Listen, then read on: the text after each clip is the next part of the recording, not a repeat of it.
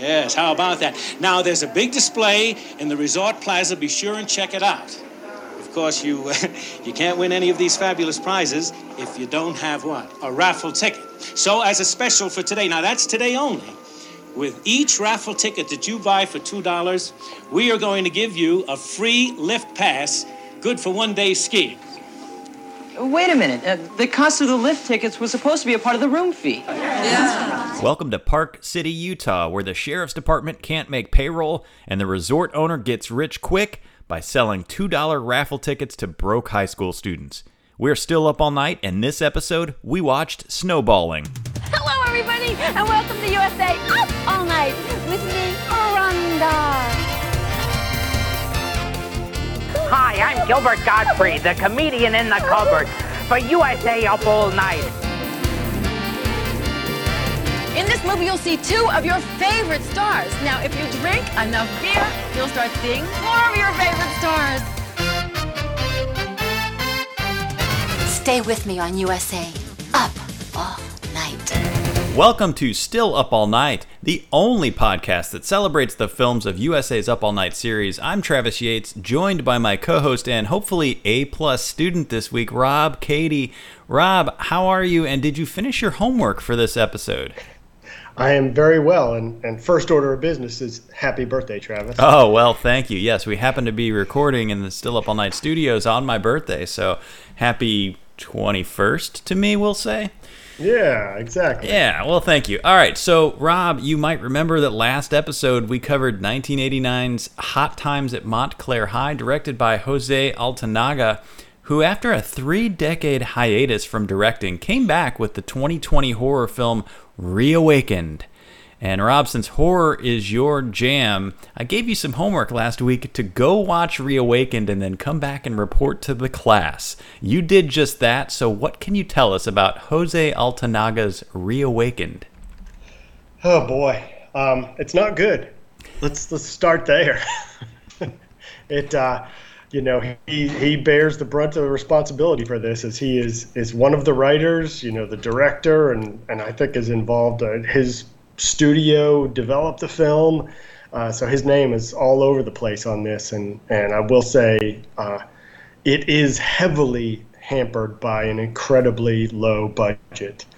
But even taking that into account, it's just bad. The script is bad. The acting is middling, which was sort of surprising because there are a number of people that have done quite a few things on TV, and nobody that I recognized or knew, but they all have careers to a degree. But yeah, the digital effects were heavily relied upon, and it looked like something someone could do without ever having done it before. Like, for instance, there is, I think that it may be the first recorded instance of digital barf, as a character reacts to a grisly murder scene. And I laughed out loud at that scene. But the movie centers on a group of friends that go on a camping trip and discover an abandoned house with a room with some occult symbols, and one of the girls finds a necklace and puts it on, only to then become possessed by a witch that was brutally tortured and murdered during the Salem witch trials. And she systematically begins to murder the other, I think they're college age or high school age. It's never really clear. But she starts to murder everyone. And it cuts between the lone survivor from that camping trip, her at the hospital giving her statement to the police while recounting these murders, and then the clock catches up where she finishes her statement, and then the murdering witch reappears and begins to murder more.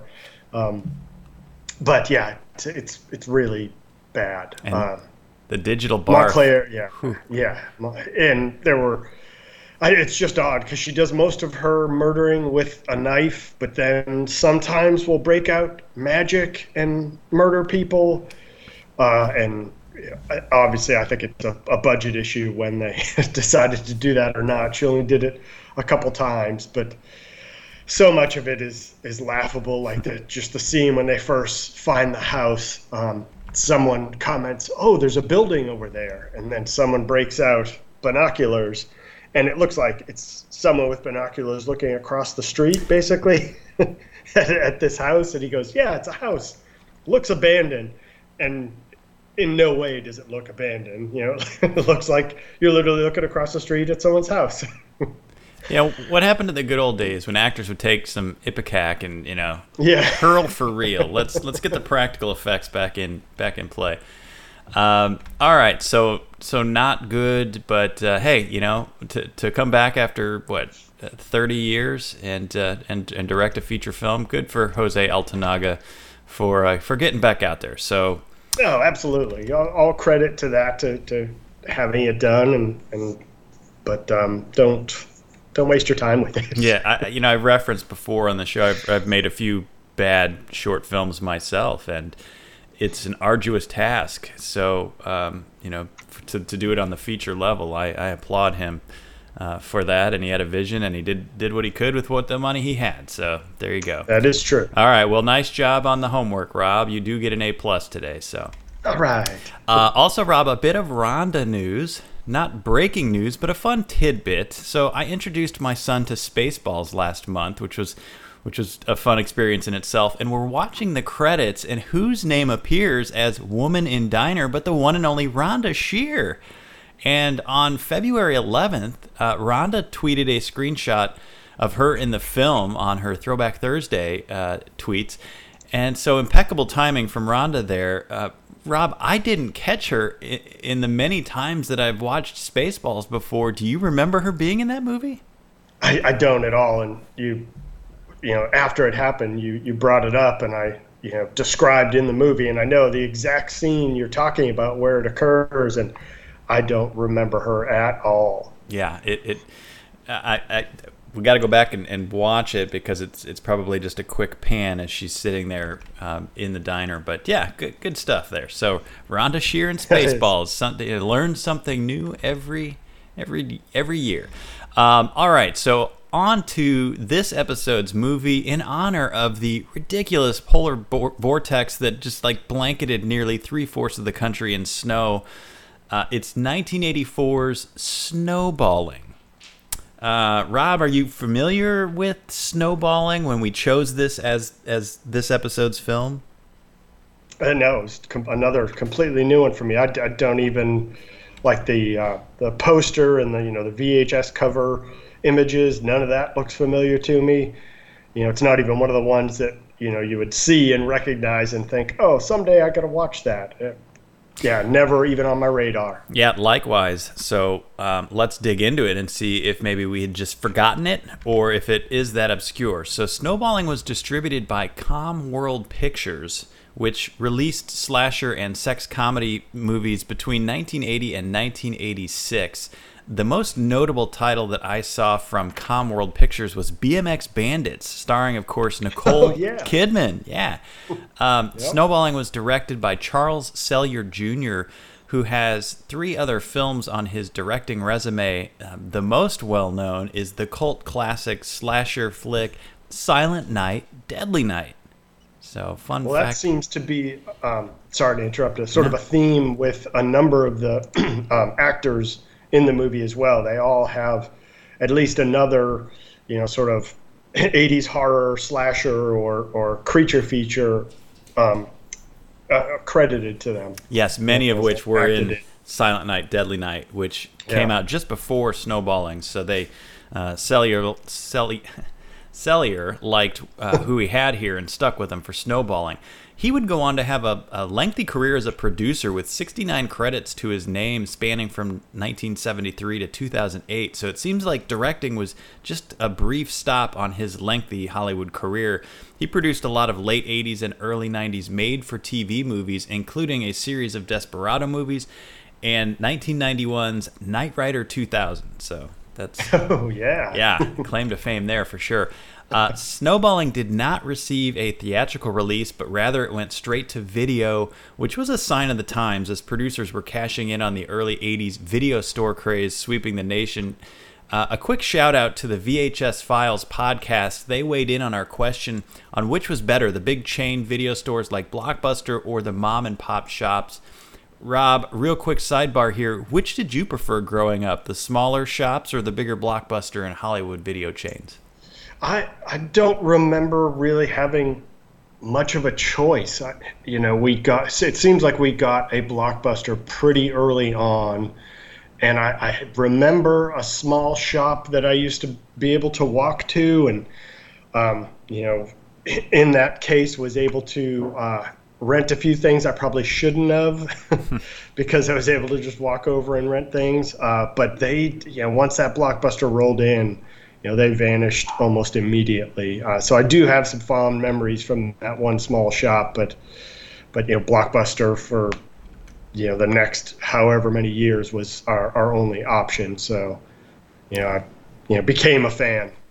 Yeah, I grew up in suburban Chicago where it seemed like you could not stand on any one intersection corner and throw a stone and not hit a mom and pop video store. So I loved them. I'd visit more than one per day sometimes. And I loved the smaller shops also because you could find more obscure titles like Snowballing, for example, or the Troma Entertainment films of the era. Troma founder Lloyd Kaufman has been vocal about how hard it was to get his titles into the bigger chains. So, I never would have found the Toxic Avenger if it weren't for my local mom and pop video stores. So kudos to them. And Troma, don't worry, we will feature you heavily, I'm sure, on Still Up All Night very soon. We won't have a choice at some point. They've got so many movies on the docket. Yeah, it's almost like the anticipation is, I want to hold off. I want to wait a little longer until we get to the Toxic Avenger because just what a film to talk about. Yeah. Breakdown. So we'll get there, Lloyd. We're coming. Okay, back to Snowballing. It premiered on USA Up All Night on Friday, June 7th, 1991 as the second of USA Up All Night's triple header of movies. It would air the very next night on Saturday, June 8th as the first of the three movies, and it would appear 5 more times for a total of 7 appearances, the final being March 12th, 1993, where it was relegated to the third movie, the one that airs without cut-ins from Rhonda or Gilbert, or the depressing slot, as I like to call it, because it means that the USA Up All Night fun is done for the evening. One of the video covers for this is great, Rob. It claims, "What Porky's did for teenage life, what Meatballs did for summer camp, what my tutor did for school, Snowballing does for skiing." So pretty braggadocious in its claims that never really comes to fruition, as I don't ever hear anybody referencing snowballing, skiing or otherwise. Have you? Yeah, certainly not in the the same breath as Porky's or Meatballs. And I found it interesting too that that cover and the DVD cover even and the other poster they show, I believe paint a slightly different movie than we actually get, but we'll get into that. We absolutely will, definitely. Interesting covers, and we'll talk about those. So top billing in the film goes to Alan Suze, who plays goofy school chaperone Roy Ballabone. Suze was a jack-of-all-trades entertainer, first a stand-up comedian and a regular performer on Rowan and Martin's Laugh-In TV series. He did some stage work opposite Leonard Nimoy in Sherlock Holmes, and he did a number of films and TV appearances through the years, so very eclectic career for Alan Suze. Mary Beth McDonough plays Karen Reed. She's probably best known as Erin Walton from the Waltons TV series. She would make a number of TV series and made-for-TV movies in the 90s and 2000s as well, kind of a staple for our stars of these films. Rob, there's just no real notable cast here. Bill Zuckert plays Sheriff Gillum. He's a veteran TV character actor, and when I say veteran, I mean dating back to the early days of TV in the 1950s, starting with 1950 and the newspaper journalist drama I Cover Times Square, all the way to 1996 in his final acting role in an episode of Diagnosis Murder at age 80, just 1 year before his death in 1997. So an impressive career for our sheriff in this film that spanned 46 years. But no one that ever reached leading role status in this film. Did anyone in the cast stand out to you, Rob? Alan Sues did, as Roy Balaban, as you said. Immediately, I recognized him, and I couldn't place if it was Laugh-In or Hee Haw or one of those, but I knew. And then as soon as I clicked on his IMDb, I was like, oh, it was Laugh-In. I recognized him from that. Bill Zuckert, as you said, he was one of those, oh, that guy. But again, I couldn't name another movie he was in. I did find it interesting, though, in sort of cycling through the IMDb stuff, is that the Bonnie Hellman, who played Bonnie, is still going today. To have sort of the role she had in this movie and yet, outlast everyone else in her movie career, and pop up on stuff, recent, like Two Broke Girls, and so I just thought that was interesting. Yeah, and we'll talk about Bonnie coming up, but that is, she did. And of the younger stars, really, like I said, no one ever made it to leading role status or even close to leading role status. So, but not even really outside of a few of those Sues and Zuckert, not even any of that guy and that girl. Just not not at all. Just not that recognizable. All right, so let's talk about the movie. And what strikes me about the opening is that it's the worst matched unironic music to video possibly in cinema history. So we get this like upbeat, energetic, classic 80s opening tune, but the visual is just a long take of snow-covered flat landscape, almost whiteout conditions, and a tour bus slowly approaching and then passing the camera. I mean, it was so odd and so jarring because it was so out of place. And again, like I said, not done in an unironic way.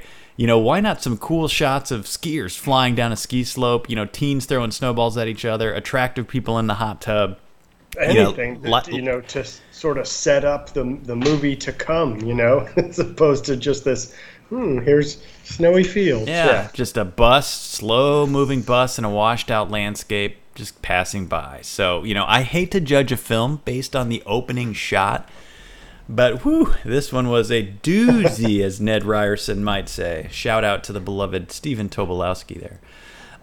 Okay, so the bus belongs to Oregon's Monroe High School. It finally arrives at this Park City ski resort, and it's not clear why they're here yet. There's a ski competition referenced early, but then one of the students says he needs to take ski lessons, so it's still not quite clear what's going on. Mr. Ballabone, Alan Sues, gets off the bus, and he's immediately shoved around by the kids. They throw snowballs at him, so just really forced comedy that, to me, that I felt didn't come off as comedy as well. What did you think about Mr. Balaban's introduction here? Well, it's I think sort of a theme throughout the entire movie. It was like he was back in an episode of Laugh-In where it was how high he can take everything, how much he can overact every scene and bring it to 11. And I mean, I did find myself, chuckling every so often, and I did find him endearing enough. But it was sort of definitely the goofiest element of the film. Yeah.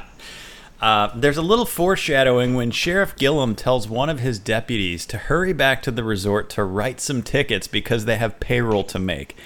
Now, this movie was filmed in Park City, Utah. It even says, on the big banner that identifies Park City Resort when the bus rolls up. Park City is a suburb of Salt Lake City, known for its luxurious ski resorts. I mean, the area hosted the 2002 Winter Olympics, for crying out loud. So the notion that the sheriff's department needs to make payroll by writing unwarranted tickets is a stretch. But hey, it's the 80s, so, there you go. So we follow two groups here. We've got a pair of girls, the attractive Cheryl, played by Jill Carroll, and Bonnie, that you mentioned earlier, played by Bonnie Hellman.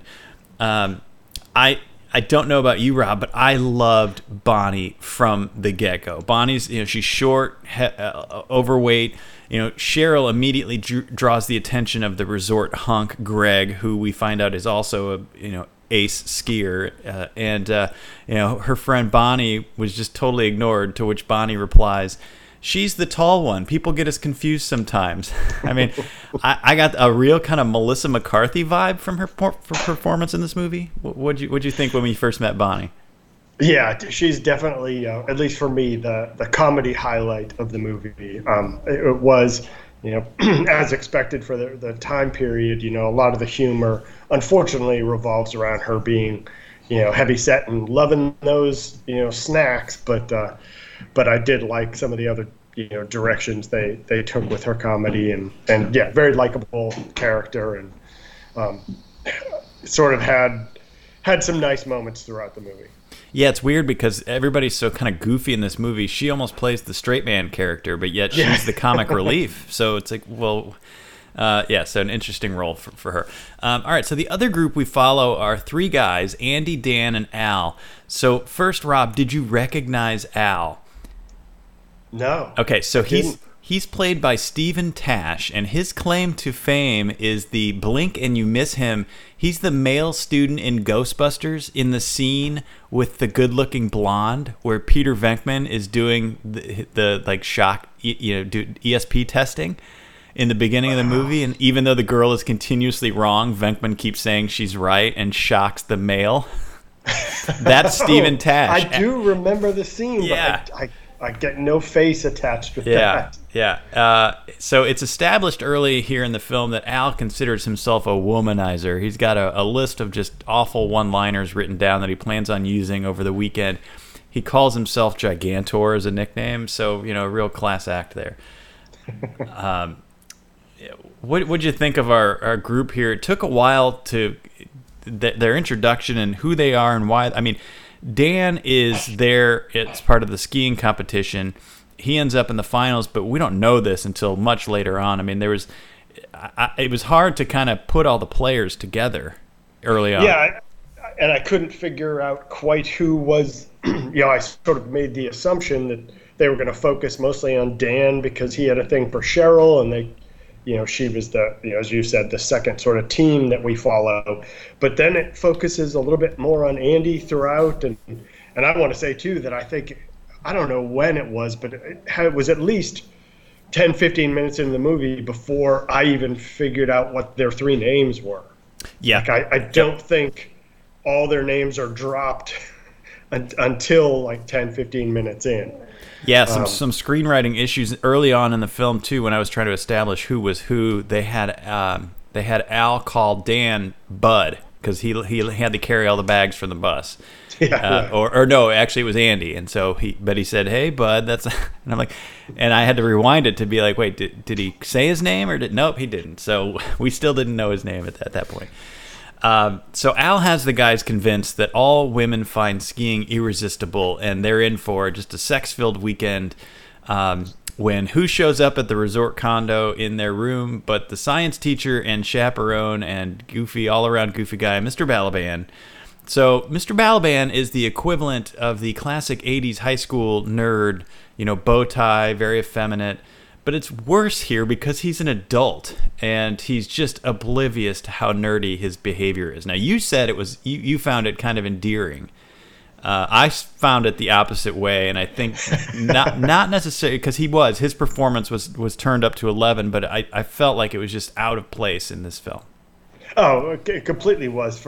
It was almost as though they did this because of who ended up being cast in that role. It was, it feels very much like they may have catered to his strengths, which were this over-the-top flamboyancy and goofiness that, I get what they were going for in inserting a teacher into their room. There derails the whole, we're here to hook up, and now we've got this extra hurdle to get through. But yeah, as you said, to sort of just the way it all worked out was just odd and not what I expected. It was just a weird decision for a movie of this nature to have him be such a sort of comedic focal point. Yeah. Yeah, and Rob, did you notice the hilariously bad sound design when Balaban sees a clarinet in the room in the guy's room and says, "Oh, I haven't played one of these since I was in the high school band." And then he picks it up and starts playing "Mary Had a Little Lamb." The sound is clearly from an electric keyboard mimicking the clarinet sound. It's so bad. And then also just picking up someone's instrument and then blowing into it. That's like incredibly gross and unsanitary. And keep in mind, this is the science teacher who's doing it. So, this would have been better served, I think, having the school nerd show up and bunking with them rather than the school chaperone. I think that would have been a better overall fit. But or just sort of reduce his role to not as much as he had. Have him be more of a background figure that isn't a focal point of so many scenes. Because he ends up basically off on his own the entire movie, and just ridiculous thing after ridiculous thing happens to him. So he's almost like a completely separate story from everything else that's going on, whereas he could have been sort of just a bit player in all this that was just in the background in their room, sort of flubbing up there. Yeah, and those chances. That's perfect because, he's introduced as this, obstacle who's going to prevent the boys from all these hookups, but then they never hook up, so it's never that never becomes an issue at all. So, but the guys hatch a plan to get rid of Mr. Balaban anyway. They lock him out on the balcony, and then they head down to the reservation desk to see if they can get him another room.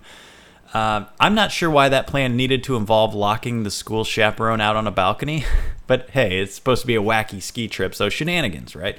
So while at the desk, Andy hits it off with Karen, the reservation clerk, and this is Mary Beth McDonough, a.k.a. Aaron Walton, that we referenced earlier.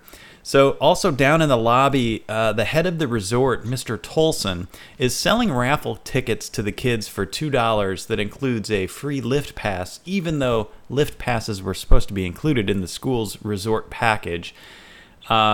And I love that when the guys meet back up in the lobby, they lay out the obstacles of the movie, and it's, 1, the resort computer put 4 people in every room instead of 3, and 2, they have to buy raffle tickets to get a lift pass, and 3, there's a 42-year-old science teacher in the room that's preventing them from getting any action. So, oh boy, Rob, we're 20 minutes into this film, and I'm already counting down the minutes till it's over.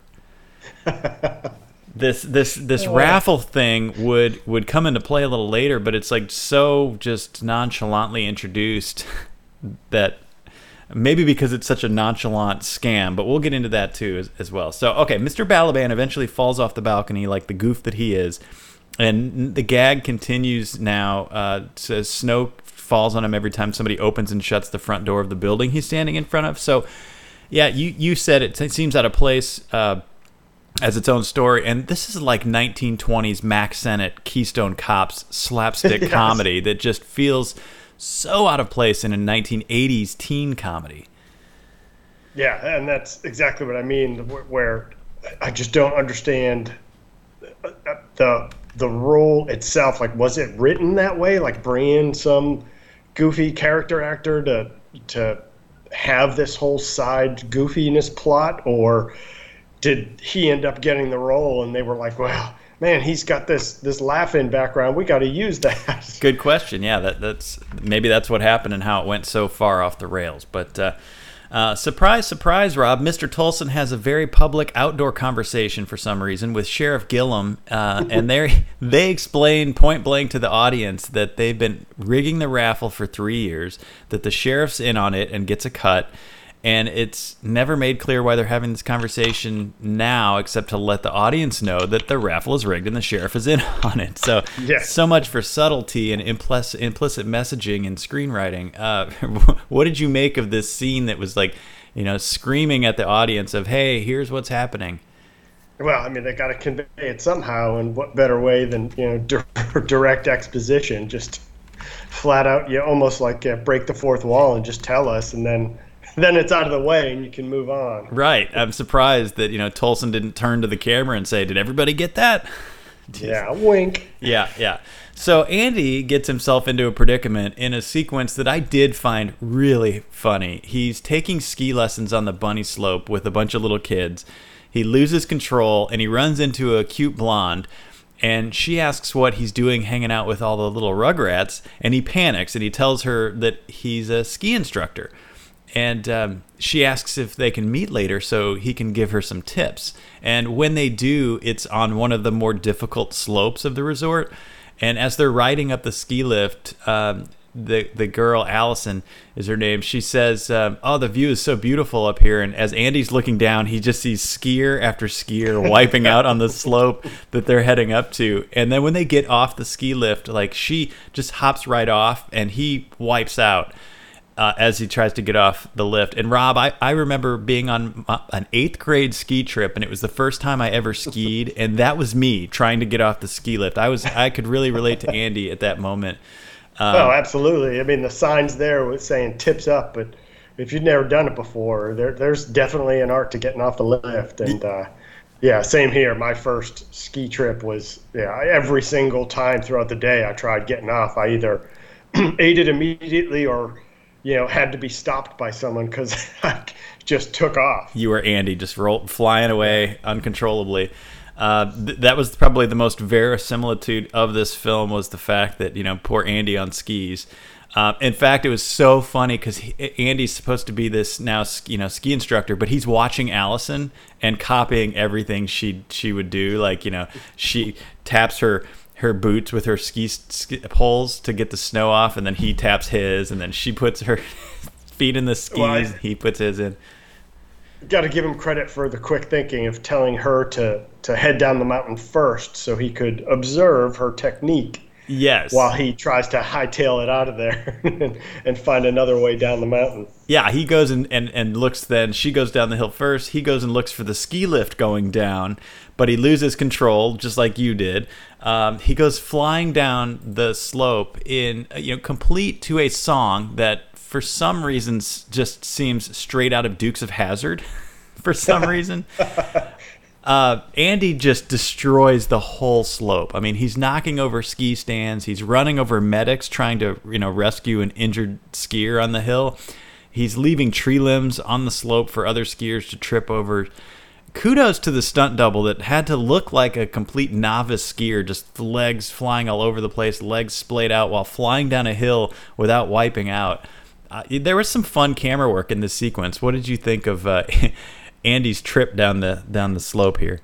Well, yeah, as you said, it did make me chuckle, but a lot of the chuckling was because he was managing to pull off some of these moves where, he almost does like a limbo under some people while still managing to stay up on his skis and just stuff like that. I mean, understanding that's the sequence they have to do to make it work, but no novice skier is going to pull off half those moves to get down the mountain. But yeah, it was fun. I thought a little bit longer than it needed to be, but it was a fun sequence. Yeah, it was rather lengthy, and they kept using the same audio of Andy screaming. So yeah. It became a Wilhelm scream because it was just like every 60 seconds they would reinsert him screaming, and it was the same scream. So that was pretty funny. The gag finally ends when Andy makes it to the bottom of the hill in one piece, and Allison tells him, "You're a wild man. I'm going back to my boyfriend. He's got no guts, but at least he's not crazy." And then so all that for nothing, and just when it looks like his luck has run out, Karen from the front desk shows up, and Andy learns that she doesn't ski either. So boom, there's a love connection right away between the two. Yes. So while Andy's connecting with Karen, Dan is heartbroken. As you mentioned, the girl he's pining for, Cheryl, is still with the resort hunk, Greg. And, at this point, Cheryl is, to me, Rob, just a terrible person. So she brings Bonnie everywhere with her and then just totally ditches her for Greg. They went skiing, and Cheryl ditched her for Greg. They go to the club, and Cheryl spends the whole night dancing with Greg while Bonnie sits alone at the table. Bonnie even says at some point, "I'm exhausted from watching these purses." So again, credit to Bonnie for pointing it out every time. Yeah. And then finally, at the 44-minute mark, a reminder that, oh yeah, there's a high school ski competition happening. I mean, really the only skiing we've seen so far is Andy in a comedy sequence, flailing down this hill. So, nothing says high stakes like burying the race until almost halfway through the movie. I don't even think it was introduced that, oh, by the way, Cheryl is also competing in the race at this point. So, you've got Dan, who's been pining after Cheryl. They're both these championship high school skiers, but yet we didn't even know. Still no reference that Dan was in the competition. And up until this point, Rob, do you remember a reference that Cheryl was racing in the competition? No, it wasn't referenced. And again, at this point, I'm wondering, well, other than Andy, are they all in the competition? Or, I had no idea who was, who wasn't, what really the relevance of the competition was, any of that. Yeah. It's certainly just sort of a background plot device that has, could have been interchanged with anything. Yeah, so we learned that Dan is also racing, and he's kind of one of the main characters of the, we've got Andy and Dan and Al that we've been following around. And, not only are they racing, but both Dan and Cheryl had the fastest time of the day in their heats. Is it a heat? I don't know my ski competition terminology, but whatever they're, we hear the PA announcer say, oh, it's going to be tough to beat those times. So as soon as Dan finishes his amazing run, he asks where Cheryl is, but Cheryl, being Cheryl, already ran off with Greg the Honk before Dan's race is over. Have I mentioned, Rob, how much I dislike Cheryl? You have once or twice okay. so far. So Sheriff Gillum gives the winning raffle ticket to this crazy lady who's just been wandering around the ski resort the whole time. She's kind of a homeless gal. And it occurred to me that none of the students have been put out by the raffle besides, shelling out $2 each or $4 if you want to buy two tickets. Like, I guess the screenwriter realized this too at this point, because the very next scene we found out that Karen talked to Mr. Tolson about some accounting errors that she found, and he fired her.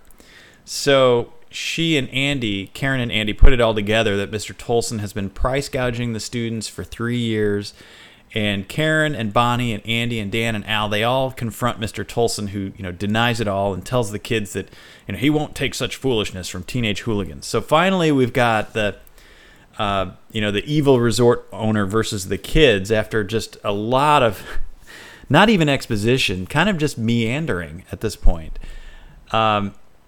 So things turn a little dark when Tolson approaches a woman in the lobby, a prostitute named Colleen, who complains that business is bad because the teenage boys can't afford her.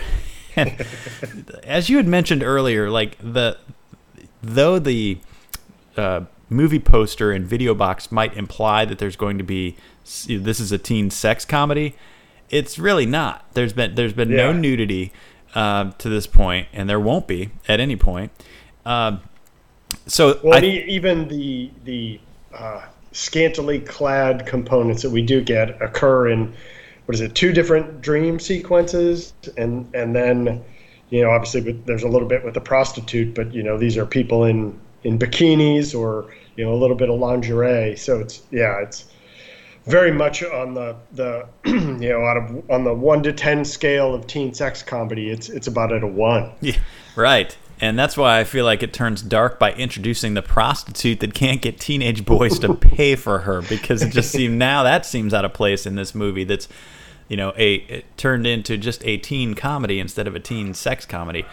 So Tolson sends Colleen up to the boys' room and then calls the sheriff. So the classic setup here, but his plan is foiled when Colleen finds and molests Mr. Balaban instead.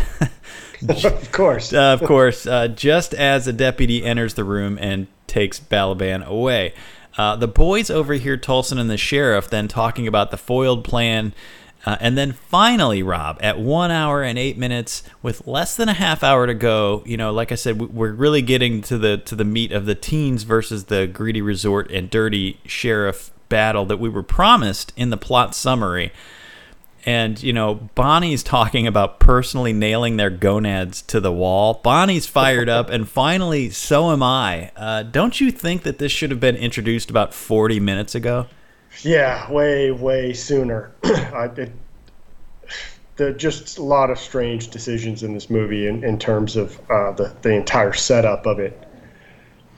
So everything speeds up from this point on. Cheryl finally sees through Greg's crap and calls him out on it. Greg and Dan are paired against each other in the finals of the ski competition.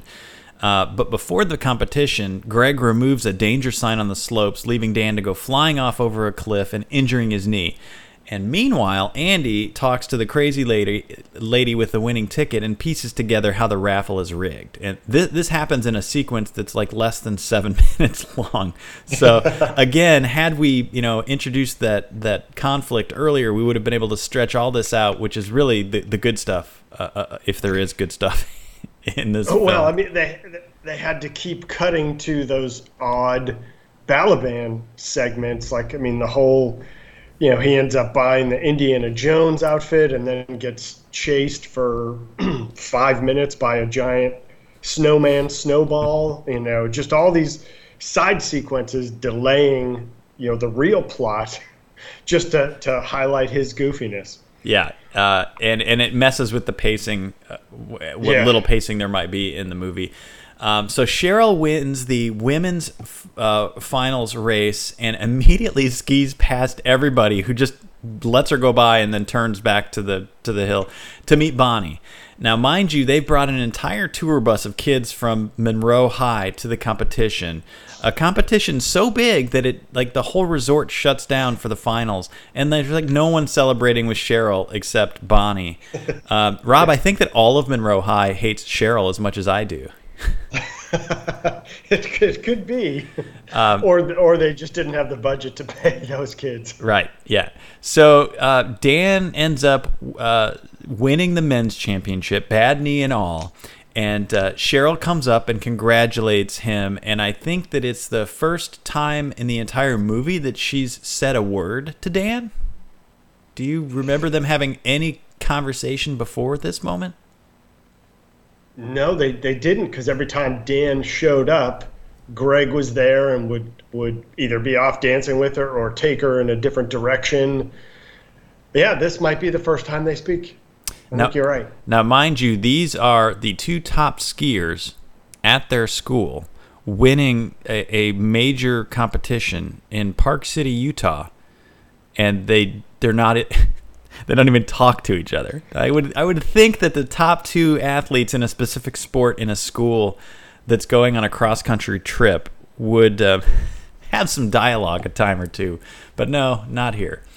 Okay, so while the race is happening, the final race, Andy and Karen print a bunch of winning raffle tickets with the number that he got from the homeless lady. And pass them out to people at the finish line. So now when the winning numbers are read, about 20 people start cheering with winning tickets. And Tolson threatens to have the kids arrested, but right on cue, Channel 2 News shows up. And so Tolson promises that he's going to make good on the winning raffle tickets. And Karen says at one point, "I know you have the money." Now, I did some math, Rob. I was just about to get to the same point. Yeah, and go ahead. I mean, how many schools and kids do you think were at the competition? I mean, even if 10 schools, each with 50 students, showed up for this competition, with raffle tickets at $2 a pop, that's a whopping $1,000, minus the sheriff's cut, remember, because, Well, you got to remember he's booking 4 to a room, so is getting a little bit of money from that sort of scam. Okay. It can't be that much, though. Right. The sheriff's cut has to be substantial because he's risking his career for it, right? So I'm no mathematician, but none of this adds up. So, well, especially considering the prizes. What is it? A trip to Hawaii, a snowmobile, some skis and like ski equipment and ski outfits, like all that stuff adds up really quickly. Yeah, and the only thing they were kind of rigging was the trip to Hawaii. So he's still having to give away ski equipment, the snowmobile, all that stuff. So thousands of dollars in prizes at this measly $2 raffle scam and price gouging. So yeah, they needed to. This is information that they needed to. This is what we needed explained to us, not the conversation between the two. That hey, there's we got the dirty sheriff here, but they needed to explain more specifically how this is what needed to be hundreds of thousands of dollars. Yeah. In a scam, and not $1,000 by my math, give or take. Yeah. Okay, that's it. We get a little bit of falling action where so Dan and Cheryl have their moment where Cheryl says, why didn't you ever ask me out? I've been waiting for you to ask me out since the 5th grade, and Dan should have kicked her to the curb and said, well, because you never talked to me and you're a mean person. But he didn't. They kiss and they hug. And then something that I assumed was going to happen because in any other movie it would, but didn't happen in this, is Bonnie and Al, I assumed, were going to hook up. Did you ever get that feeling like, okay, this is inevitable because you've got the unlucky in love Bonnie and the unlucky in love Al, who's going around chasing women way out of his league with cheesy pickup lines, and obviously you're going to have a love connection? No, never happened. I wasn't. I thought something was going to happen with the two of them. Maybe not the two of them coming together, but I thought there would be some sort of resolution for each of them. I mean, that's just the trope that one of those tropes where that girl gets a guy and Al finally gets lucky. But I wasn't sure if they were going to take the route you say of bringing the two of them together, or but I expected something to happen that we never got. And I will say that for the because Andy and Karen have their hug and kiss scene, it was like the most awkwardly wholesome ending to this kind of movie I've ever seen. They all looked wildly uncomfortable kissing and hugging each other. Yeah, it was just an odd scene to be wrapping things up on for me. Yeah, it did. And then the final joke where a blonde knocks on the bus just as they're getting ready to leave and asks Al for directions, and he says, hey, this is not a cheesy pickup line, and she interrupts him and says, enough with the talk, do you want to go get lucky? And then the bus door closes and takes off, and he can't get out to go with her. So and there you go, that's it. And then cue there is an awesome song at the end, Snowballing, that we should have heard throughout the film. This is the song you needed playing instead of the Dukes of Hazzard song while Andy's going down the hill. I don't know why it should not have been reserved for the closing credits. It needed to pop up prior to this. So at least we'd have more of a connection to it, because again, it's just the classic on the nose. I'm describing parts of the movie to you, and I'm naming the movie in the song. I loved it. Yeah, I loved it too. Okay, so let's move on from trying to figure out math and trying to piece all the love connections together, awkward love connections, and move on to the big question that we ask every episode. Rob, is snowballing worth staying up all night for? It's a tough one for me, because I feel like if you're looking for a teen sex comedy, this is not that at all. So if you're tuning into USA Up All Night, and one of the reasons you're tuning in is for that, it fails in that department entirely. But we have certainly watched way worse movies than this. I did like some of the characters. I did laugh at times. It is full of horrible puns, which I'm a huge fan of. So I'm left in limbo here that if in the theme of USA Up All Night, no, it's not worth staying up all night for. But as a movie, it's not that bad. Okay, all right. Well, you have to choose one or the other, so you can't. So be I have to stick with. Why are we here? We're here to watch, USA Up All Night. Yep. Trashy sex comedies and trashy horror and all that, and this just doesn't fit the bill. You're gonna tune in for something and be disappointed by it. Yeah, this movie had all the elements you need for a good teen comedy. I mean, the plucky kids foiling a rigged competition meant to take advantage of them, but it got bogged down in so much other stuff, from the ridiculous shenanigans of Mr. Balaban, that were about 60 years too late, to all of the side plots that just never got off the ground. You know, Dan's love for Cheryl meeting Greg and slowly growing apart from Bonnie, you know, Al being unlucky in love. It just meanders, and nothing really to me seemed cohesive about the movie. I would have liked to have seen more of a focus on the ski competition and the kids trying to uncover the rigged raffle. I mean, I think that should have been the meat of the movie, but like you said, the competition itself was just a background, you know, prop, basically.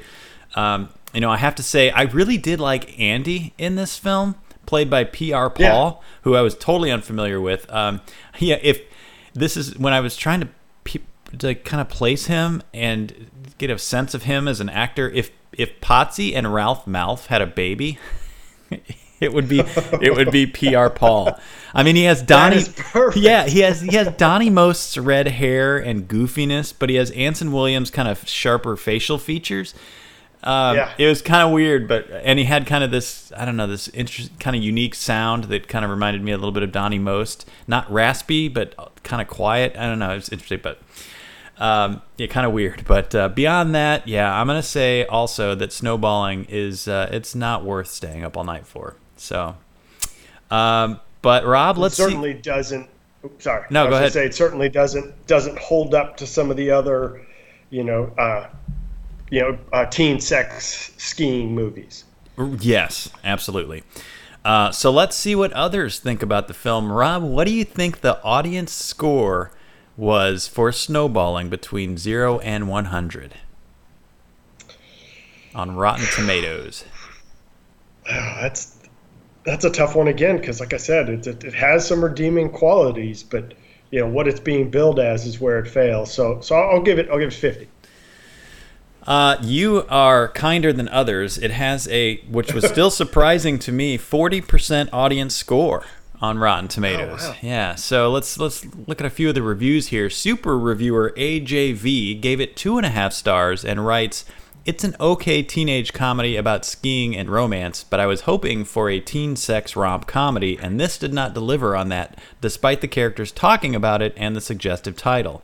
I was disappointed, but it wasn't a complete waste of time." So I think, are you really super reviewer AJV? Because I'll never tell. That is literally how you describe the movie. So like AJ, I was surprised too at the lack of nudity in the film. We talked about this already, but it compares itself to Porky's. It has promotional material with a very long-legged woman on skis in a bikini bottom. But I think there were more hugs than kisses in the movie. Whoa, way more. And zero nudity. And I'm not saying you need nudity to be a good movie, but like you said, for a USA Up All Night film, certainly, and for an 80s teen comedy promoted as Porky's on skis, I definitely think this let a lot of viewers down. Well, and I think even outside of that, just the sort of even the crass factor is not there. Like I said, it's rife with puns.